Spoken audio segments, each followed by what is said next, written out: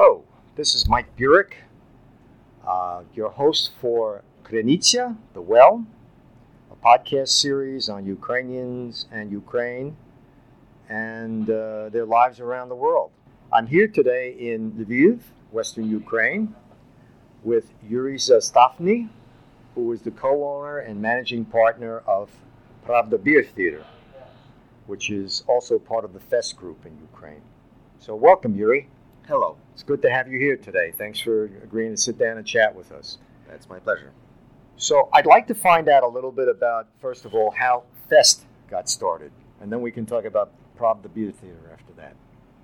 Okay, so there are these three guys, Andriy, Yurko, and Dima, who were doing different jobs at that time. So Yurko was a journalist.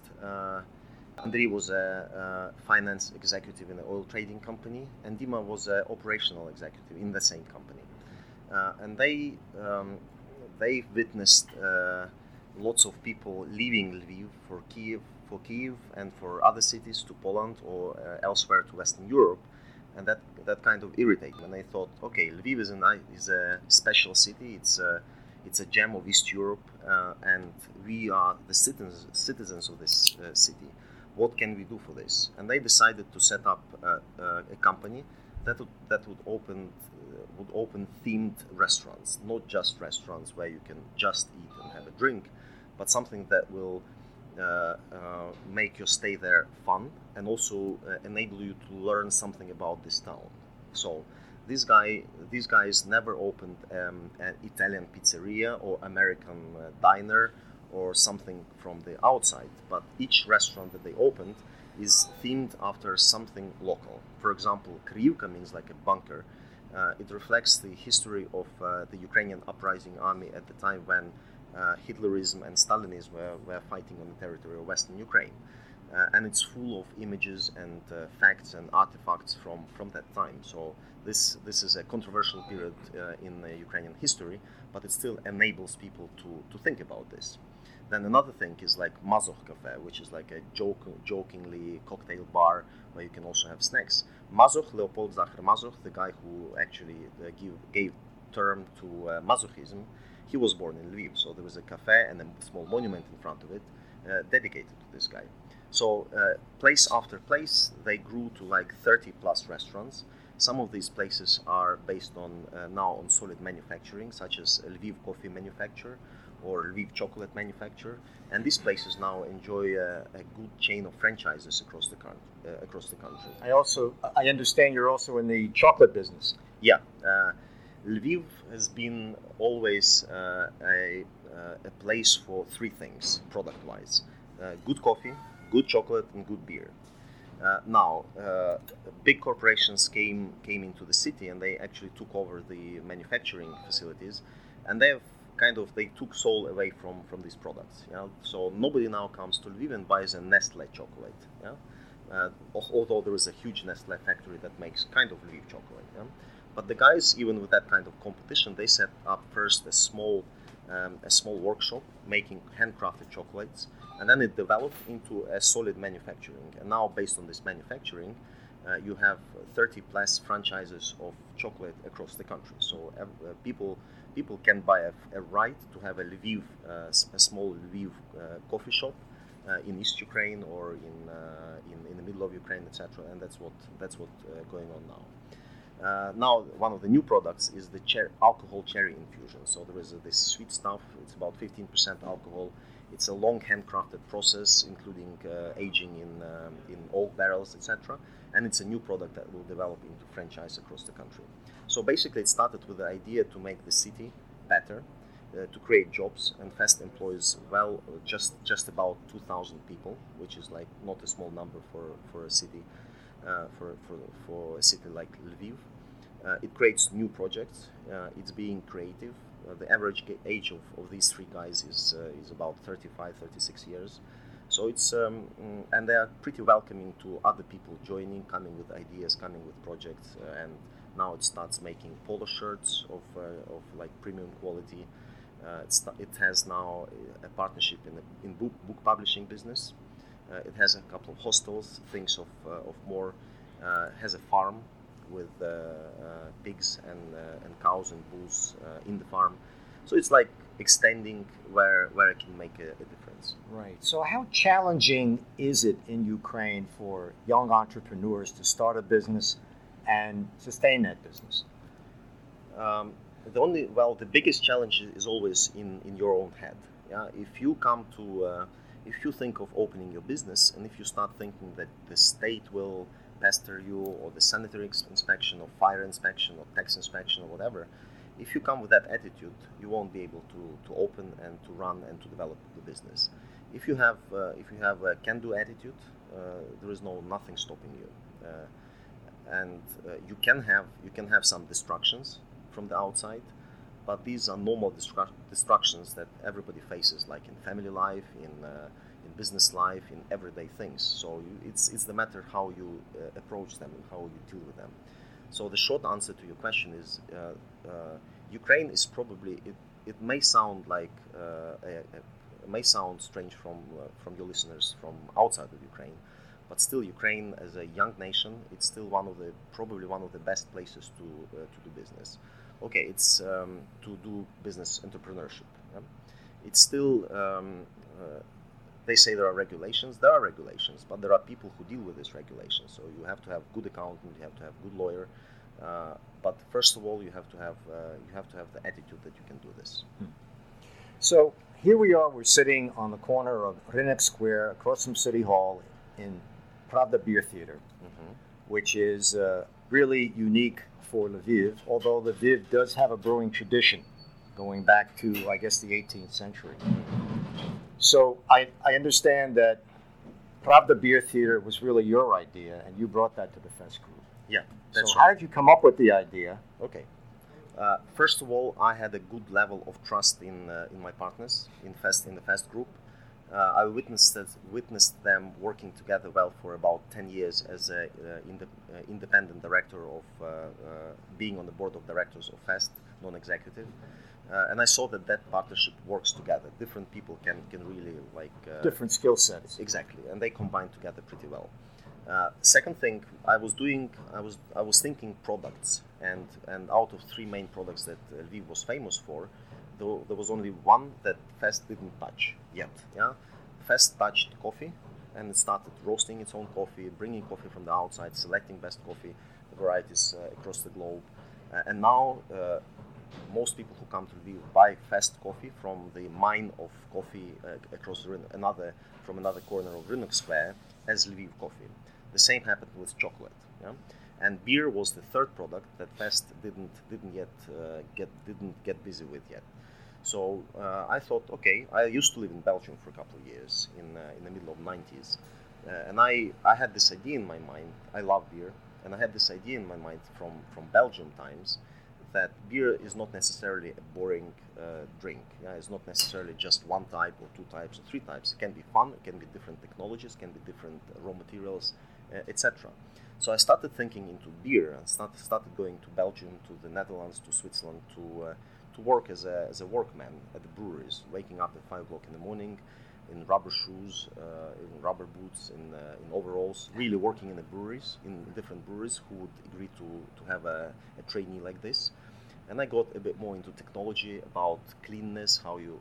I didn't become a brewer, so I'm very far from being a brewmaster or an actual brewer. Right. So you don't have those technical skills. No. I come from economics and finance, so I really don't have that skill. I wish I had them, and I hope I'll have them in the future.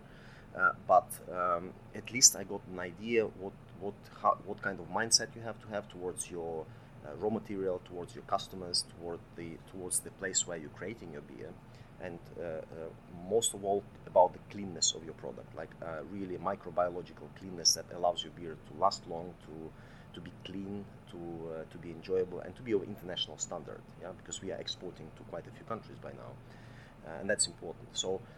With that in mind, I was looking for an outside brewer. I really wanted to have a brewer from Belgium or the US. I didn't really want to have a brewer from Czech Republic or from Germany, because I didn't want to make German or Czech beer. And mostly the keepers of Czech tradition, they brew Czech beer. Sure, lager style. Yeah, Well, Right down the middle of the road. exactly, yeah. Which is not a bad beer at all. But I am a Ukrainian guy. Ukraine is one of Europe's biggest countries. It's proud of its heritage. It's been brewing beer as well. It doesn't have its own styles yet, but we are here to create one. Why not? I mean, if you open a brewery, you want to have not just to brew Czech beer, for example, or American beer. You want to create your own beer, the beer of Lviv, beer of Ukraine. And the beer of that level, that would go into all international classifications as a beer style from Lviv. Yeah. And with that in mind, we were looking for good brewers. And first brewer we had was a young lady from Belgium. Mm-hmm. And when was this? This was end of 2014. I think we brewed our first batches in Great Panic in the 20th of somewhere in the 20th of December 2014. She had to leave in 5 months due to family circumstances, and I was frantically looking for a brewer. And I contacted one of my friends where I had a head brewer of a Dutch company, and he mentioned that he met another guy, Corey McGuinness, I think in Denver or somewhere at the beer festival. So we got in touch, and only in 5 days Corey was here, which showed like a great attitude. You know, he wanted to brew in Europe. He wanted to make a difference somewhere. And and then we had a quick talk, and he was back in a couple of weeks, and now he's here for almost 2.5 Right, years. so you basically have an American brewmaster here now. Exactly, yeah, and that's so much fun and so much logical because while America doesn't have that like hundreds of years of brewing experience, but American brewers are they're not cookie cutter at this point. Yeah, and they're not kind of contaminated with too much of that should be only like this, you know, Right. like A lot of experimentation going exactly, on in the US exactly. now. And it's like free mind. It's like you collect the most interesting technologies from the Americans collect the most interesting technologies from Belgium, from the UK, from Czech Republic, from elsewhere, and they mix this and they use it as they want, you know. Some of the American experimentations will probably send some German brewers into panic and what are you guys doing? You cannot be doing that. It wouldn't pass the German purity law. It wouldn't indeed. No, it wouldn't at all. Yeah. So that's what makes me happy because Corey had U.S. experience, he had the European experience, and he's very eager and willing to mix sorts, mix styles, use local materials. Beer is so much versatile gastronomically and so much rich product. You know, I have nothing against wine, but wine is a bit more like the sun and the soil creates something, and then the wine, the guy who does wine, he doesn't have too much influence. There is something going on in the tanks, but you can't add herbs, you can't add this and that. You have a pretty homogeneous product, you know, like red dry or red or white dry wine or sweet wines, etc. In beer, the brewer controls things. First, you control your raw material because you are free to use the plants that grow around you, and you have to use plants that grow around you because that's where you belong. One thing. Another thing, you can change the technology. You can add things as you go, pretty much to the last stage of beer. Actually, you can even change your product even at the last minute when it's ready. Yeah, you can still enhance it. You can still make it more flavorful or add some local touch, etc. And that what makes beer a great product. And more people understand that it's more versatile. It can be bitter, it can be sour, it can be sweet, it can be all of it together. It can be aromatic, it can be flat, it can be fun. Yeah. And so I understand some of your beers have won awards in Western Europe, for example, at some of the competitions in Brussels. Yeah, that's right. And which ones? Our first, Corey brewed one of his first beers. He joined 18th of May 2015, and just 1.5 months into his stay here, he brewed an imperial style, like heavy black, a bit on the bitter side, more than 10% alcohol. He brewed it on the 4th of July at the Day of Independence of America, and we wanted this beer to be ready for the Day of Independence of Ukraine, which is 24th of August. So we want to have that bridge between two Independence Days. So we got that out just before Ukrainian Independence Day, and then we learned that there is a very prestigious competition. It's called Brussels Beer Challenge that year, and we sent this beer to that competition, and we were actually pretty surprised because we existed only like 8 or 9 months at that time, and we won bronze medal for that beer. and that beer was like the first medal we had. And then 1 year later, at the same competition, which is very tough, Belgians are very selective and choosy, and they're very correct about beers. We won a gold medal for our American style red ale, which is called Red Eyes, which was even bigger surprise because that really sends you into the upper league of beer manufacturers. Yeah, we were competing with I don't know, maybe 50, 60 other breweries over the world, including best American breweries, who brewed that style as well and who presented that style to that beer competition. So that's very impressive. I understand now that you're actually expanding or extending Pravda Beer Theater. You already have a smaller pub in Kyiv, and I understand within Lviv you're moving to a place called Fest Republic. Fest Republic. That's right. And I think there's a big festival actually this weekend, Friday and Saturday. So what's all that about? What's going to go on there? Okay, so Fest Republic. My partners, Fest, they used to rent office space here and there in Lviv. And at a certain moment they thought, okay, we are doing fun restaurants, we are doing fun other businesses, but our office is kind of dull. It's like everybody else's office. So they've set out to find an industrial estate in the city, but not in the center, somewhere outside. And they bought an ex-glass manufacturing facility, which wasn't operating as such for a number of years, maybe like 20 years or something. It's not very far from the city center. It's behind the mountain, Vysoky Zamok. It's about 3 kilometers from here. And it's like a couple of hectares of industrial estate, like old bricks, falling down buildings, a big chimney. So it's really an up-and-coming area. Yeah, well, it was not up-and-coming area. Yeah, it's like dilapidated industrial estate. Now, as they started renovating this area and they moved their office there, it started slowly, and actually only over the last 2 months, it started to become like a hipster, new, interesting thing to do, because people are tired of posh and too much of elegance and too much of like cleanness and stuff like that, and we started to liven up that place to really make it more fun with our craft beer festival, which took place 2 months ago, and we attracted like 8,000 people from the city. Renovation is ongoing, so it looks better and better. And because it's like a collection of old buildings, we've decided to expand our production, which is not enough already now, to that estate. So we're setting up, actually in the coming months, we are setting up an extension of our production facility right there. Part of this, as the time goes on, part of this will be visible to all the visitors of that place. It'll be like big tanks, shining big tanks behind the glass. So people who come there and visit and walk around with families, they'll as well as in Pravda Beer Theater, they'll see how the production is taking place. Is there some residential space associated with this? You mean whether people live on that? Yeah. There are private houses around this area, but not within this area, and there will probably not be this. Okay. Yeah. So where does Pravda Beer Theater go in the future? This is your final question. All right. Okay. Well, we have 3 developments in our minds at this moment of time. We are already exporting to about 6 countries, so we want to export to a couple of more countries. So we are talking to distributors in Israel, in Spain, in Canada, in Italy, and in Belgium. It's ongoing, and probably we will end up exporting to about 10 countries by the end of this year. So expanding our exports is one of the things.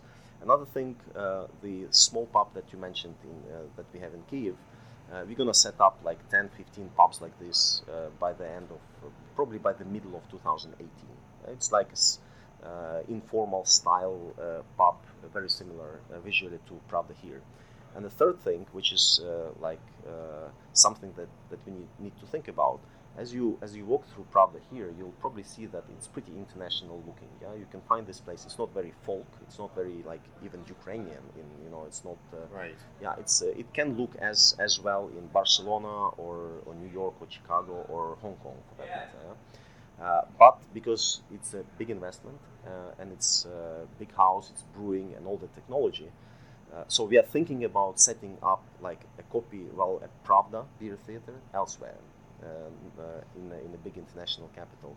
But that's something that is still, down the road a bit. Yeah. Exactly. Okay, great. Yuri, I think we're out of time today.